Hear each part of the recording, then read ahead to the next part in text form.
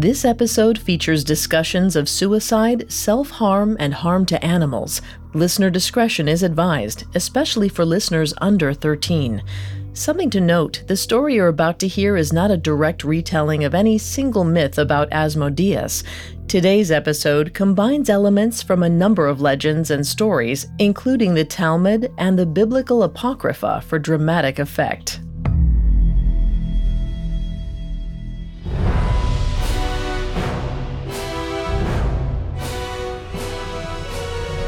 Hi, I'm Vanessa Richardson, and this is Mythical Monsters, a Spotify original from Parcast.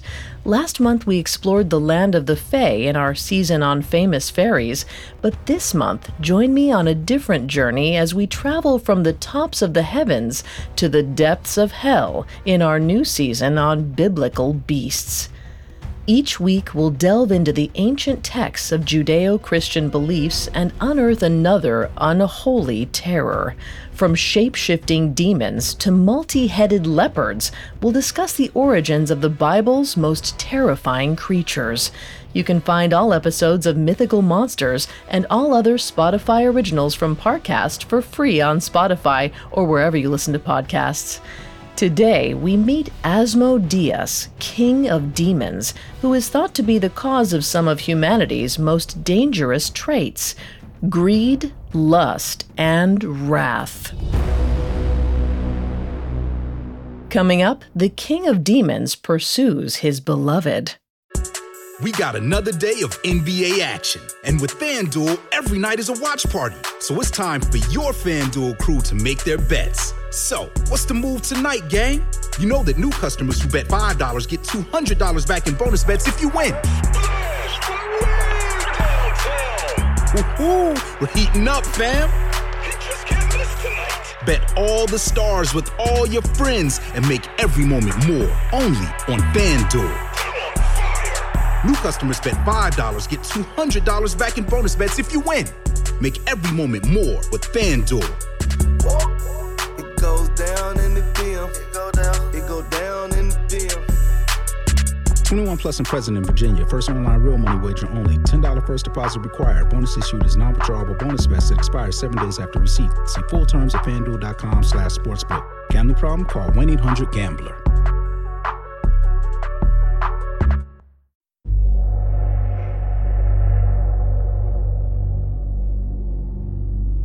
Demons and magic don't play a major role in the official Christian Bible, but that wasn't always the case. Tales of enslaved demons and spells were quite popular in the Apocrypha, works that didn't make the cut for the mainstream religion we know today. One of these texts, the Book of Tobit, chronicles a fearsome and powerful demon named Asmodeus. His legend goes back 3,000 years to ancient Iran. There, the name Asmodeus is thought to originate from Avestan, the language used to write the sacred book of Zoroastrianism. Specifically, scholars have traced Asmodeus back to the Avestan phrase Asmodeva, which roughly translates to demon of wrath. Legend has it that he held a high position in the underworld and was often described as the king or prince of demons.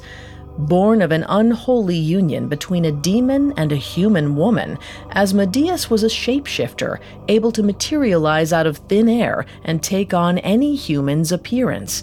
But in his true form, his demon's wings were said to stretch from the earth all the way to the heavens. However, regardless of what shape he took, at least one foot always had the gnarled talons of a rooster. Despite his domain over rage and wrath, Asmodeus was hyper-focused on one thing: ruining marriages. The king of demons was a homewrecker. In the Testament of Solomon, Asmodeus tells King Solomon, "My business is to plot against the newly wedded."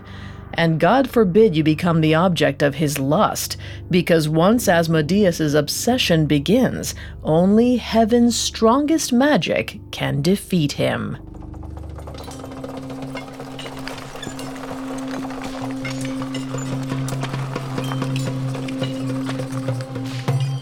Asmodeus pushed with all his might.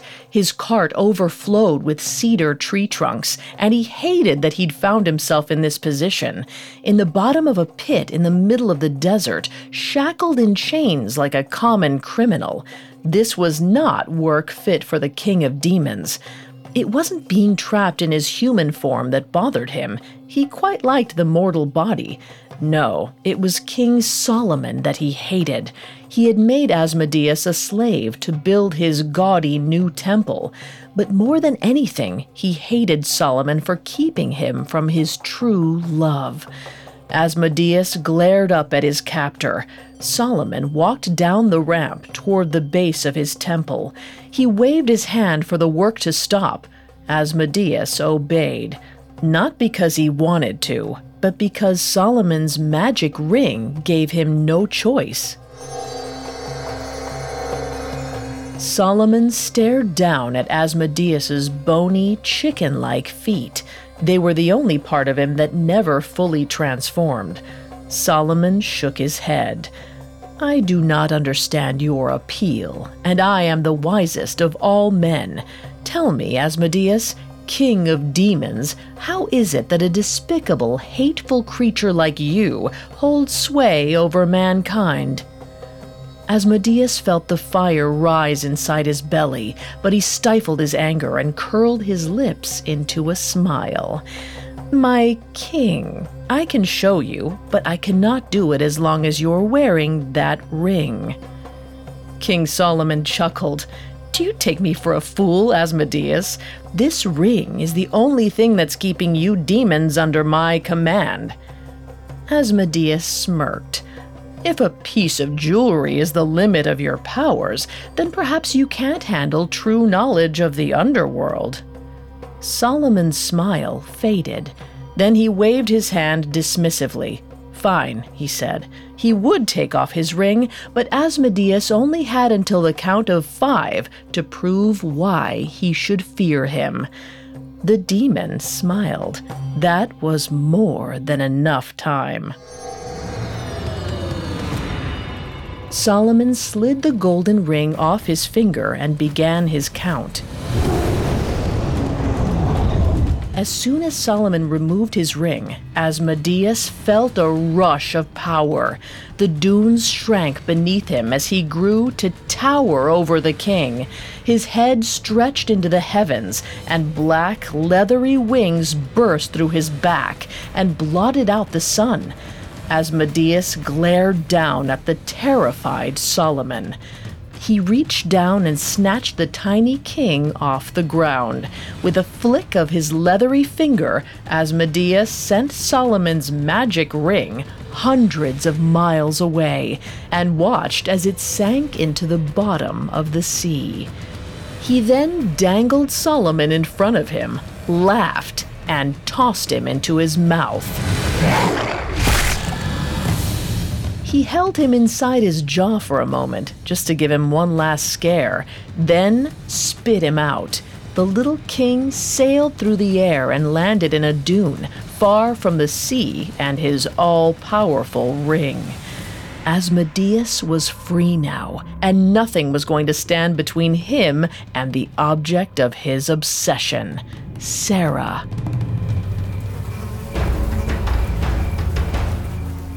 Asmodeus stood in the dark corner of a luxurious, fire-lit bedroom, watching flies buzz over a marital bed. He always liked flies. They were solely focused on their own advancement, and they relished death. Such noble creatures. He had returned to human size, but kept his handsome demonic image. He stretched his wings out from one wall to another, soaking in the warmth of the hearth. It wasn't the blazing pits of hell, but it would have to do. Asmodeus took in a deep breath. The room smelled just like Sarah, just as it did months ago, before he was stolen away by Solomon and his cursed ring. He missed this place. Her father's compound was lavish. The old man spoiled Sarah, and Asmodeus planned to spoil her too, as long as no one got in his way. During his time under King Solomon's control, he'd worried that his beloved had found another new suitor. He couldn't have that. Sarah's warmth, wit, and heavenly beauty would not be wasted on a mere mortal. He heard gentle footsteps approach. Asmodeus grinned. He couldn't wait to see the look on her face when she saw him. She'd be thrilled. He could hear Sarah's velvety soft voice ask, "My love, are you ready for me?" Then she pushed open the door and screamed. The wine jug in her hands tumbled to the floor, shattering to pieces. "Hello, my darling," Asmodeus purred from the shadows.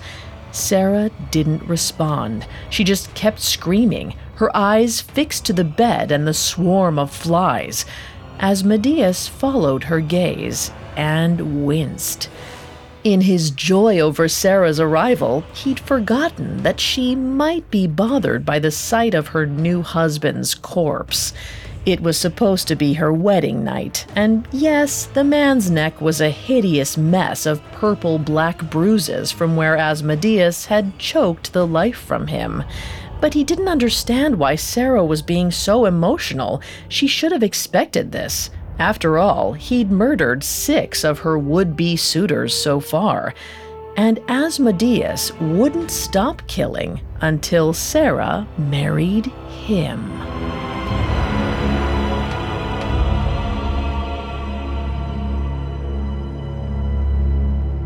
Coming up, Asmodeus's romance is interrupted by a heavenly intervention. Hi, it's Carter from Parcast Network. The Vatican is one of the most recognizable religious sites in the world, but it's also a powerful institution. Its unique history full of secrecy. This Easter, my show Conspiracy Theories looks deep into the Church's past to uncover how it became what it is today. Starting April 5th, our new 4-part miniseries, Mysteries of the Vatican, dives in to examine some of the most prominent conspiracy theories surrounding this mysterious organization.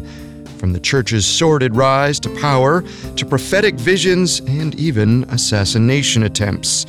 Follow the Spotify original from Parcast, Conspiracy Theories, to hear Mysteries of the Vatican. New episodes air every Monday and Wednesday, free on Spotify or wherever you get your podcasts. Now back to the story. Asmodeus smiled at his beloved Sarah, but she couldn't take her eyes off her new husband's dead body slumped over their marital bed. Asmodeus growled. "Looks like I made it under the wire once again. How many times do I have to tell you, Sarah? No one can love you but me." She turned to him, tears streaming from her eyes, her body trembling with rage. "You're a monster," she told him. Asmodeus shook his head. "My love, I will stop killing these men when you stop marrying them. Their blood is on your hands, for you are mine." Sarah choked back her tears and nodded. Every other time she found a new dead husband, she'd fled or fought, but not tonight. Tonight, she seemed to concede. Asmodeus smiled. "Finally, we'll be so happy together. I know your father wants an heir. I can provide that. My mother was human after all. You'll see. My love will burn through everything that my wrath hasn't destroyed." Sarah wiped her tears away. "You're right. I'm yours until death." Asmodeus stepped toward her, expecting an embrace. But Sarah darted down, snatched up a piece of the shattered wine jug, and pressed the jagged end to her neck. Asmodeus froze in fear and asked what she was doing. Sarah pressed the shard deeper. A trickle of blood rolled down her neck as her brown eyes locked onto his red ones. Her voice was firm. You'll stop when I'm dead, so I choose death." The demon's eyes went wide. This isn't how our love story is supposed to end. Asmodeus's voice trailed off as he sniffed the air. It was a familiar smell, like a summer bouquet. He hated that scent. It could only mean one thing: Raphael. Sarah gasped, for a new being appeared in a ray of light. He was an unimposing figure, short, plump, and bald, but he was Asmodeus's nemesis nonetheless, the archangel Raphael. Asmodeus sneered in disgust.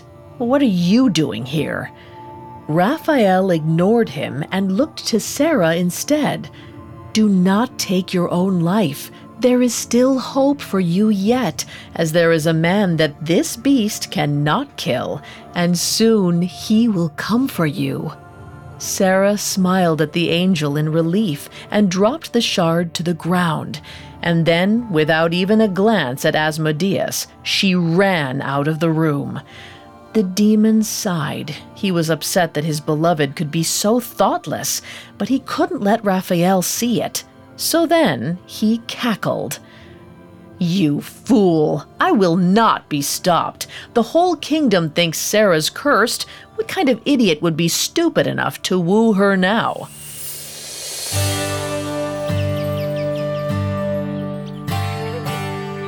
Tobiah could hear his father Tobit screaming again.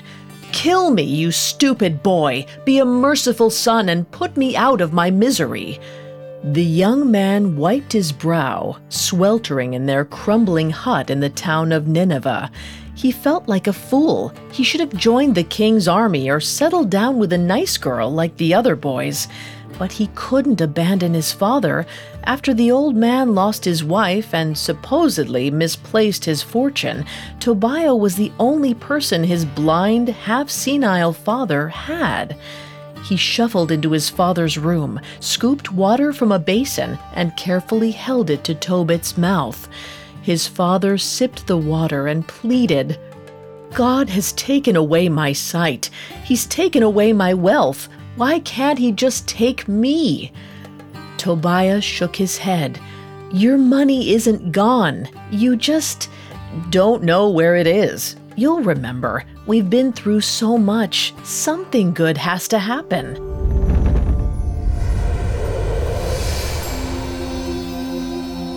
Suddenly, the earth shook beneath his feet. An otherworldly light filled the room. Tobit grabbed his son's arm and asked what it was, but Tobiah was speechless. The light died, and in its place was a stout, white-robed man with a shiny, bald head. He smiled. "I am Raphael. My apologies for dropping in so abruptly. I'm afraid I'm in a hurry." The angel then turned to the dumbstruck young man. "Tobiah, I am here to send you on a quest. You will find your father's fortune in Ecbatana with your wife, Sarah." Tobiah ran a hand through his shaggy hair, bewildered. "What? I can't leave him like this. He's blind. And who is Sarah?" Tobit shouted at the mention of Sarah's name and clapped his hands together. "Sarah! That's it! I left my money with Sarah's wealthy father, Raguel of Ecbatana, as a dowry. I promised him years ago that you would marry her."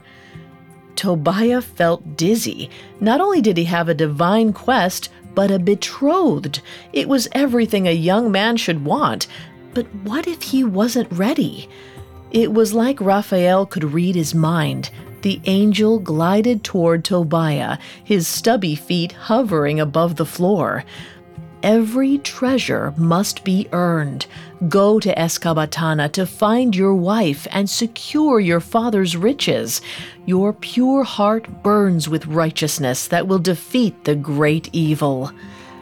Panic coursed through Tobiah's body. Great evil? Hang on. What great evil?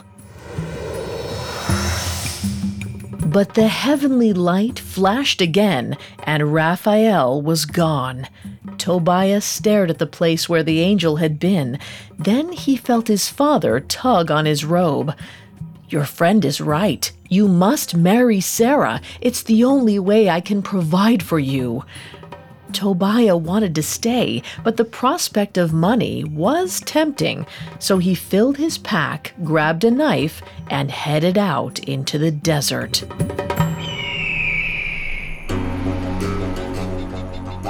Tobiah trekked through the sand for days. He wasn't sure how far Ecbatana was.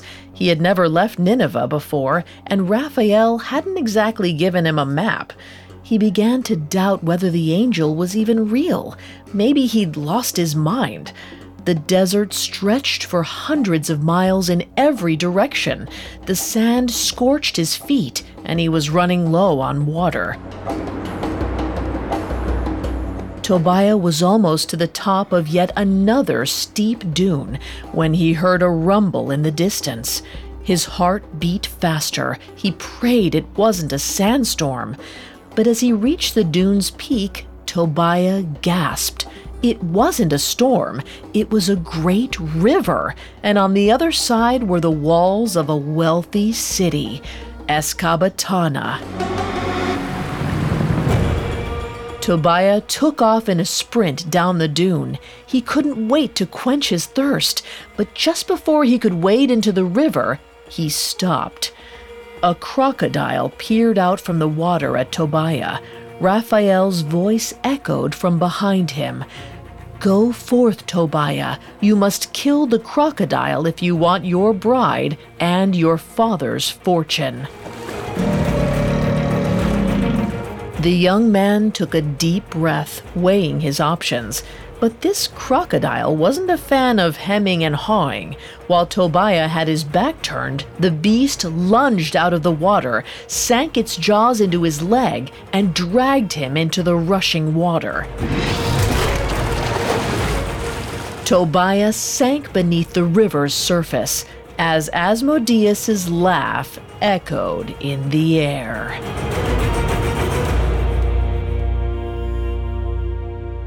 Coming up, Tobiah fights a beast and faces Asmodeus. Now back to the story.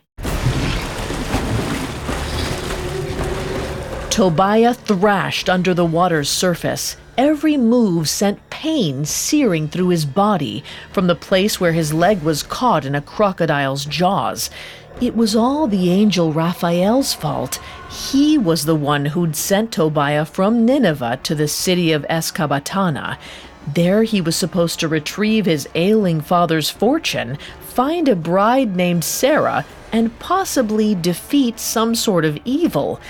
But Raphael was gone, and the crocodile was about to rip his leg off. He had to act now.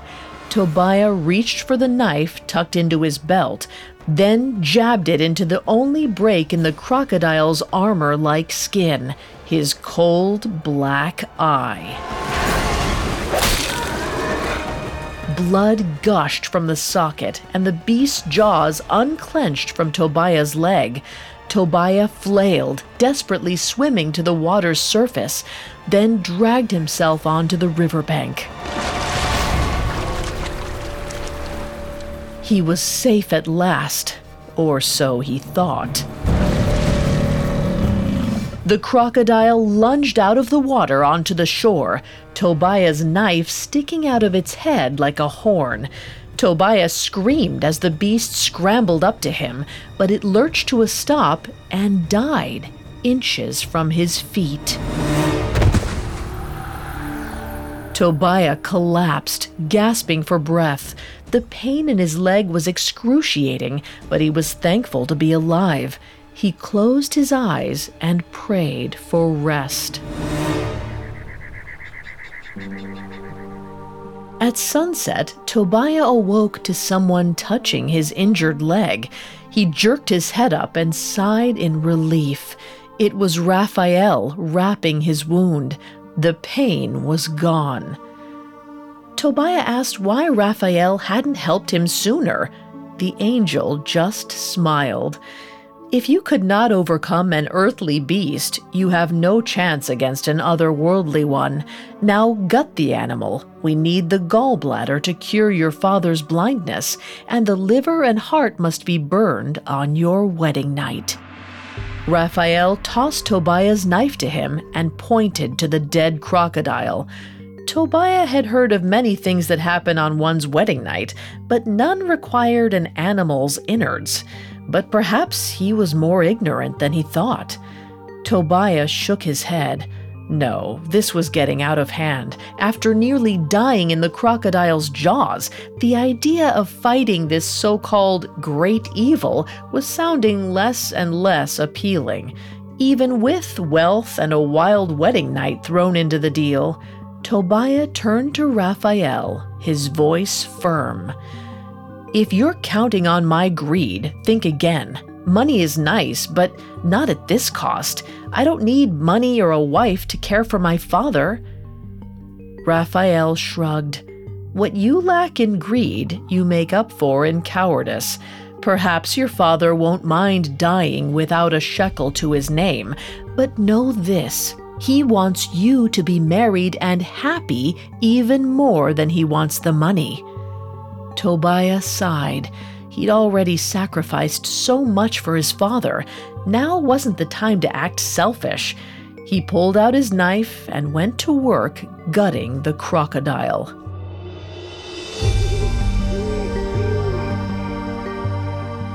Later that night, as the moon glowed high in the sky, Raphael guided Tobiah into Escabatana, right to Sarah's home. Then he told him to knock. Tobiah stammered. "What do I say? Are they even going to believe me?" But once again, Raphael disappeared. Tobiah sighed.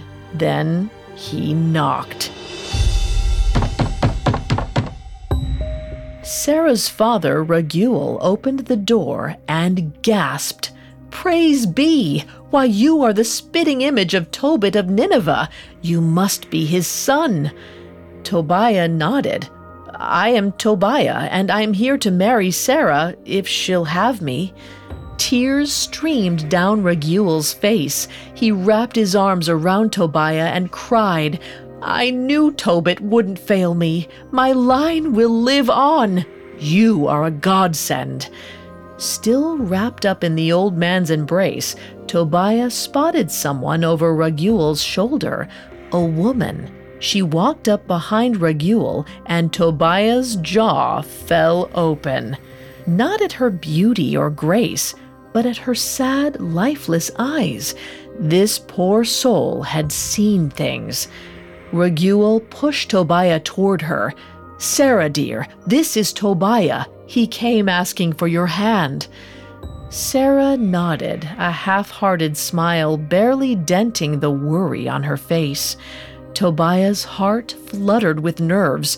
Either he wasn't the suitor she wanted and his father's fortune was lost, or Sarah knew that something terrible was about to happen. Raguel wasted no time. By nightfall, Sarah and Tobiah were married in his garden.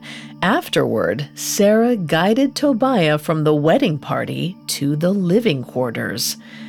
But then, Tobiah caught sight of something in the distance. It was a servant digging in the moonlight. He strained his eyes to see. It looked like a graveyard with 7 other markers. He pointed it out to Sarah. "Is that man digging a grave?" Sarah's hands trembled. She couldn't look him in the eye as she spoke. "Tobiah, there's something you must know. 7 other suitors have come before you. None survived our wedding night. My father isn't sure you will either, but the angel Raphael told me you'd save me from my pursuer, the demon Asmodeus." Raphael's words from the river suddenly made sense. If the crocodile was his earthly foe, Asmodeus must be the otherworldly one. Tobiah felt duped, and scared. He'd heard of Asmodeus, but battling the king of demons was not what he had bargained for. Panic shot through Tobiah's body. But what if I can't do it? Sarah looked over to the gravedigger and said plainly, "Then at least a grave will be ready when I put an end to my suffering." Tobiah wanted to flee, but when he looked at Sarah with her sad brown eyes, he realized he couldn't. He was her last hope. If he left, she would die, but he didn't exactly feel prepared to stay either. Tobiah checked his pack. He had his knife and the crocodile's liver and heart, though he had no idea what to do with them. Nevertheless, they would have to do. Sarah and Tobiah approached the entrance of the dark house, but before she could guide him inside, he stopped her. Tobiah swallowed his fear and gave Sarah his best attempt at a smile. "No, you wait here. I have a demon to slay." Then he walked into the house.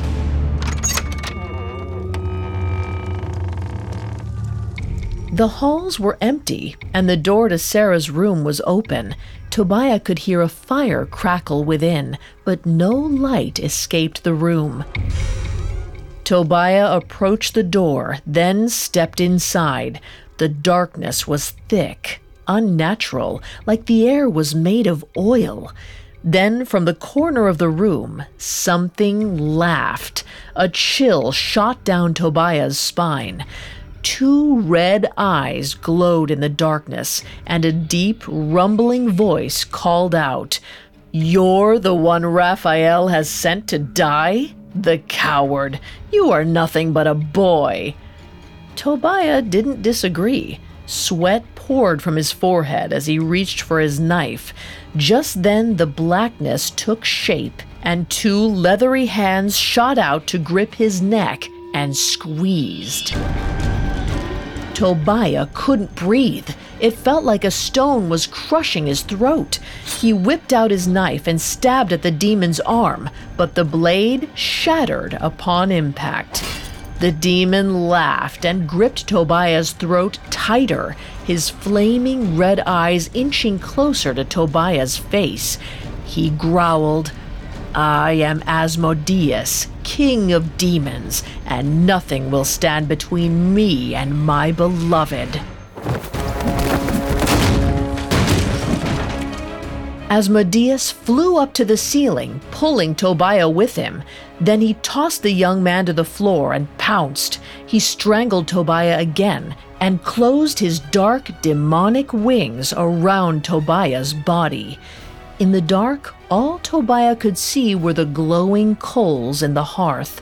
Asmodeus cackled, "You will die like the others, for my heart burns with hellfire for Sarah." Tobiah's dying, delirious mind sparked. He squinted at the fire and thought, a burning heart, the crocodile's organs. He didn't know if this was their purpose, but he was running out of options. Tobiah used the last of his strength to yank the pack from his waist and throw it into the fire.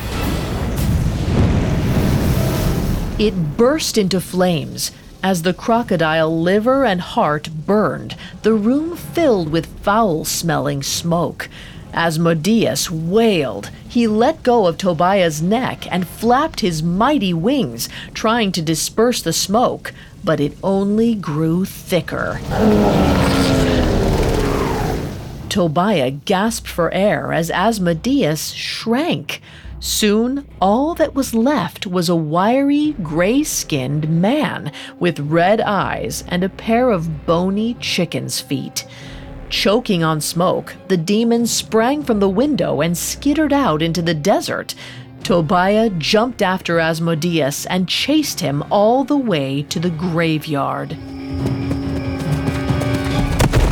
Tobiah tackled him in the dirt, and Asmodeus wriggled under him, helpless.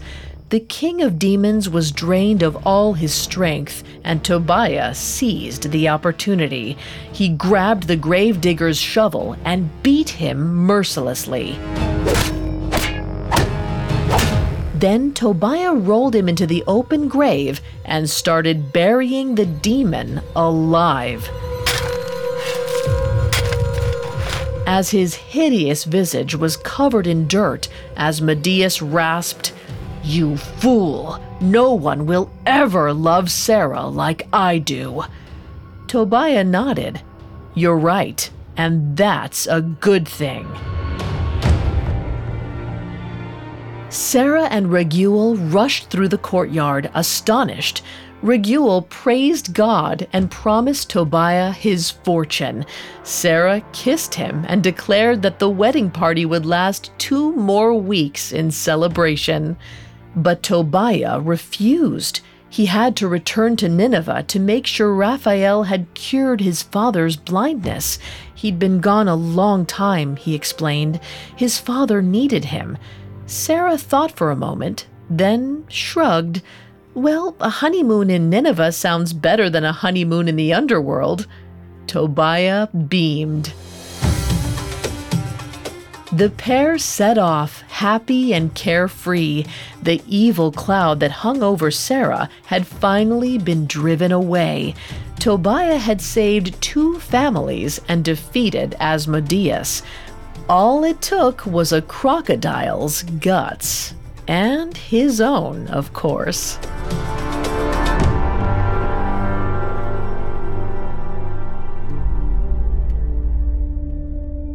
The story of Sarah and Tobiah's battle against Asmodeus comes from the Book of Tobit. Likely written in the 2nd century BCE, the tale is about desperate people at the end of their rope. A son who sacrifices everything for his blind and penniless father, and an innocent woman tormented by the lust and violence of others. They are the perfect victims for Asmodeus, who preys upon human weaknesses like rage, fear, and cowardice. But though Asmodeus may be a demon, he has very recognizable flaws. His fixation on Sarah is toxic and abusive, but the scariest thing about him is that his failings aren't merely demonic, they're quite human as well. In biblical lore, Asmodeus is portrayed as greedy, envious, and wrathful, just like his victims.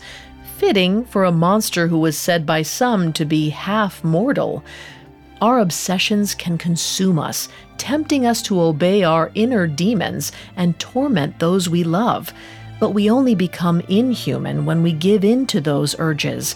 Tobiah and Sarah resist succumbing to darkness and are rewarded in the end when they show selflessness and courage. It's a reminder that if we fight our worst demons, we may yet see redemption. But if we give in to them, there may be grave consequences.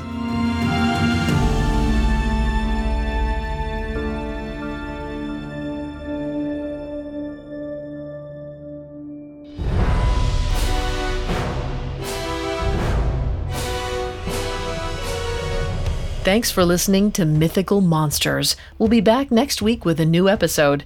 You can find all episodes of Mythical Monsters and all other Spotify originals from Parcast for free on Spotify. I'll see you next time. Mythical Monsters is a Spotify original from Parcast. It is executive produced by Max Cutler, sound designed by Brian Golub, with production assistance by Ron Shapiro, Carly Madden, and Isabella Way. This episode of Mythical Monsters was written by Jesse Harris, with writing assistance by Alex Garland, fact-checking by Bennett Logan, and research by Adriana Gomez. I'm Vanessa Richardson.